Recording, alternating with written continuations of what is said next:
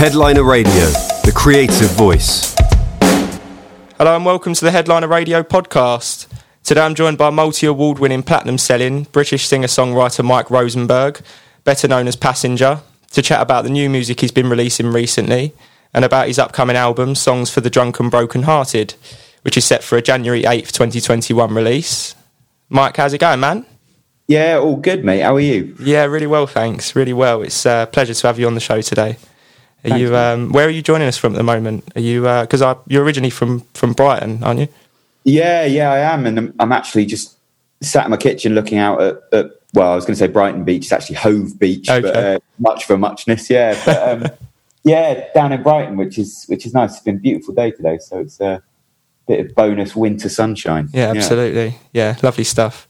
Have you? How have you been recently? Have you been? Obviously, it's been a bit of a crazy year for everyone, especially musicians. Have you been managing to keep busy? You can sort of been getting in and out of the studio? Yeah, I've actually just got back from Dubai. We got offered a couple of gigs over there. I think they're one of the first places that are sort of doing the socially distanced shows. So I went and played a couple of gigs, which was so fun, man. It was so nice to get back on stage and remember that I actually do that for a living. But yeah, I mean, the year's, much like for everybody else, the year's been a real challenge. It's been a very strange one. And I think I've just tried to keep myself as busy as possible. I'm so used to being stupidly busy, whether it's touring or recording or any number of other things. And suddenly to be, having that moment where you're sort of clearing out your calendar for the next 4 months was a daunting time. But yeah, I ended up making a little lockdown record and I've done loads of writing and this album that's coming out in January has been keeping me busy as well. So yeah, it's been all right. It's been okay. Thanks. Good. Yeah, great stuff. I mean, you're kind of most well known for your song "Let Her Go," which is almost 3 billion streams. I think I was reading this morning on streaming platforms, which is pretty insane figures. But obviously, I want to talk about new music today. You've shared quite a few singles recently, Suzanne being one of them. It's got quite a nice music video, which I watched earlier. It kind of picks up from where a song for the drunk and broken hearted left off. In a half-empty bar, the camera kind of moves away from the sad clown band and switches to one particular punter, Suzanne, who's kind of reflecting on her life. And it's quite interesting. I just was curious to sort of know your thinking behind the video and the song and the kind of narrative that it follows. Yeah, well, the song, I think throughout my career, throughout my writing, there's always been sort of character-based songs, story-based songs. And some of those are people that I've met throughout my life and have been lucky enough to actually sort of hear their story firsthand. Others are more hypothetical, and Suzanne is definitely the latter. But although I haven't met Suzanne in person, I think everyone knows Suzanne. Everyone has met a Suzanne at some stage. She's that woman in the bar, kind of staring off into the middle distance. She's in the same bar every night, drinking the same drink. And there's a tragic and fairly universal story there, I think. And I think a lot of the time when I try and write about people, you're not necessarily picking out, fantastically heroic people or interesting or famous people. I think there's a real beauty in the mundane, in the everyday. For sure. And I think people really relate to that, yeah. Yeah, absolutely. And it's kind of touches on the themes of which quite a few of your songs have touched on, kind of the fleeting nature of youth and the kind of passing of time and how it's kind of out of our control, that kind of thing. Which is quite interesting. And I understand that the majority of the songs from the new album were kind of written off the back of a breakup and a place where you were feeling quite vulnerable. How much of an influence has that had on the record? Yeah, massive. I think I'm certainly not the first singer-songwriter to harness the power of a breakup. Certainly not, mate. Certainly not. Songs, yeah. So yeah, I'm sure I'm not reinventing the wheel with that, but I just think, yeah, you come out of a relationship and you're suddenly in a very strange space for a few months. You're sort of tumbling through life a little bit and you're probably drinking a bit too much and making some interesting decisions. And I think it just proved to be quite a rich time to write. I think the songs felt very close, if that makes sense. Like it felt like I was very close to the vulnerability and the honesty that I need to write songs, and they just kind of came flooding out, really. So yeah, there's definitely a sort of autobiographical nature to the record, but I think, you know, I am insufferably boring. So anytime I can sort of switch into telling a story about somebody else and showing drunk and brokenheartedness in a different light, from a different angle, then I try to, yeah. Okay. How much are you also looking forward to returning to the stage? Because I know you've got the Royal Albert Hall gig planned, and that's going to be kind of an intimate evening at the famous venue, obviously, exclusive performance that will be. Is that going to be kind of broadcast on your social media and all that kind of stuff? Yeah, so it's an empty Albert Hall, unfortunately. It's a very beautiful place to play with or without people. But yeah, it was just, we wanted to do something around the album. In usual times, we do some sort of album release, sort of party or whatever. And as that wasn't available to us, we just kind of thought, this is a really nice way of doing things. And it's basically going to be, I think it's either on the 10th or the 12th. Yeah, the 10th. It's the 10th. Yeah. Thank you. You know my life better than I do. It's on the 10th, and basically it's free to anybody who has either bought the record or held onto a live gig ticket. And then I think it's a tenner or something if you haven't got either of those things. But it was just a really nice way of giving back and saying thanks to those people who kind of, held onto their tickets and have bought the record and have kind of seen me through this slightly interesting period of time. Yeah, absolutely. So it's kind of a celebration of the album's release, I guess, almost like you would be doing like a launch event. Exactly. And this is What else have you got in the pipeline, Mike? Obviously, I know you've been doing a lot of stuff around the album and preparing a lot for the release. Is there anything else, kind of musically, maybe not musically, that's been keeping you busy recently?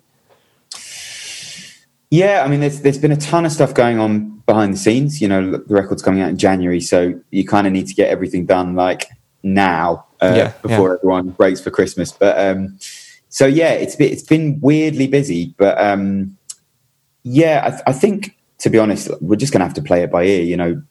See what's possible in January, February, March. If we're able to start doing a few little gigs or a few little busks or traveling around and doing some radio shows or whatever it may be. I think, like with the rest of 2020, it's just a matter of kind of seeing what's appropriate at the time. So for sure. It's been one of the major challenges, I think, remaining adaptable and flexible and, being able to sort of change plans at the drop of a hat. I think that's been one of the biggest challenges of the year for us. Yeah, for sure. Everyone's kind of adapting in their own way, aren't they? I guess finding their own way through. That's right. Yeah. And in that respect, I mean, you said that, talking about this new album, you kind of didn't really approach it in a particularly different way. You said you write a lot of songs at your table in your kitchen, quite an organic way of getting ideas down and writing songs. But I'm just curious to know where you kind of start with a record, Mike. Is it like, do you start with a lyric or maybe a hook or a melody or like a beat and then kind of build the record around that? Because obviously they're quite soulful, full of emotion, your records. Some are quite mellow, some are a little bit more up-tempo, but obviously it varies on the record. But what's kind of like your general approach in that sense? I think usually it spawns from a guitar idea. I think, I'd just be knocking about with the guitar and not really thinking about much. And I'll stumble across something and my ear will prick up to it. There's something that happens. There's a little chord progression or there's a little melody that just sort of lights the touch paper. And I think that it's like anything, man. The more you do something, the better you get at it. And I think I'm now in the position to recognize when something's suitably exciting to follow it through to a conclusion. I think, when I used to write years ago, I think I wrote a lot more songs than I do now. but it was probably quantity over quality. You know, I wasn't entirely sure of what I was trying to say or how I was trying to say it. And I think the more I've done, you know, this is my 13th record now, so it's. I think I'm in a position now to usually get that stuff right. And when there's an interesting guitar, it really is. It's usually something on the guitar, and then what's great about that is it sets the tone for the song. This little chord progression or whatever it may be, it sets the tone, and you can then kind of start to get an understanding of the kind of subject matter and what the song should maybe be about and how you can approach it. So yeah, it's an interesting one. It's a difficult thing to describe, but it's I'm aware it's a bit of a loaded question, but not at all. It's songwriting has always been a little bit magical to me. You know, I don't think there isn't a science behind it. It comes when it comes, and you just have to be ready to catch it when it does. Yeah, absolutely. Yeah.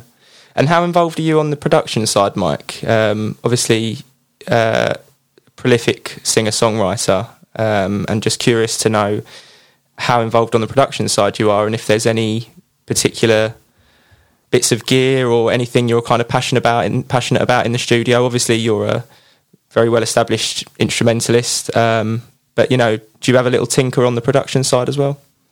I mean, as far as like technical ability goes, I can't think of anyone with less. Like, I'm so bad at like, gear and mics and all of that kind of stuff. I'm not your man for that. Yeah. My engineer / producer Chris Vallejo is a wonder. He's an absolute genius with that stuff. So I think we complement each other quite well. As far as like production ideas and certainly the arrangements of parts and all that kind of stuff, I'm pretty hands on with. Yeah. Okay. It's a funny one. Like, I think it's, you know, because I've got a great band that I play with and some fantastic musicians that come in, and it's a fine line because I think you do want to lead people a little bit. You want to kind of explain the vibe that you're heading for and that kind of thing. But you also want people to make it their own as well. Yeah. No, so you can't micromanage that stuff. It's definitely a fine line. Yeah, for sure.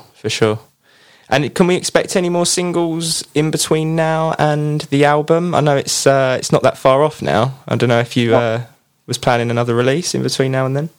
I think we're done for singles for this year, and then there'll be a song dropping with the album on the 8th that we saw from the Stone. So yes, I think we've now released 5 songs from the record. So I'm aware that if we release any more, people probably won't have to buy the record. So yeah, I think we'll keep our powder dry until the 8th. Yeah. Fair enough.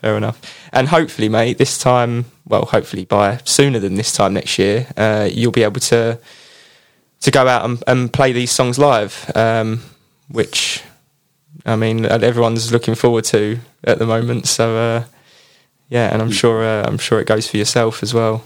Yeah, it certainly does, man. I think just from both sides of the stage, you know, from a performer side, but also from a punter side as well. You know, I think everyone has kind of reevaluated and understood a little bit more how valuable live music is and how important it is to people, and for sure, the release it gives people. And it's absolute magic. It's about as close as we get to magic on Earth, I think, you know, without sounding ridiculous. I think there is a magic to it. I agree with you, mate. I do.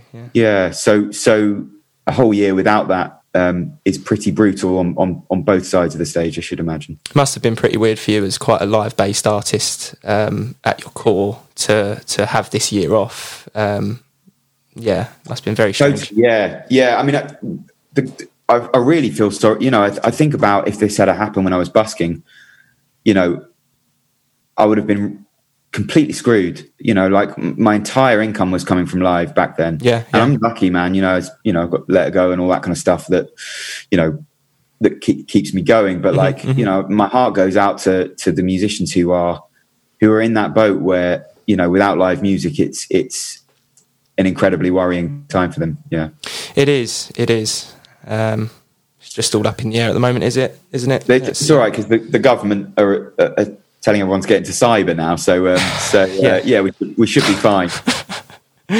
Yeah, should be. But I don't think it's going to quite work out as easy as that. Yeah.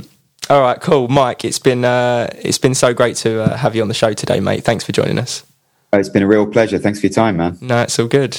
Best of luck with the album and the rest of the kind of promo around that. I'm sure it's gonna be something that everyone can look forward to, and I'm certainly looking forward to it myself. And yeah, just have a great Christmas, I guess. We're nearly there now. We really are. Thank you so much, man. I really appreciate it. So welcome. You take care, Mike. Take care, man. Cheers, Bye. man. Headliner Radio, supporting the creative community.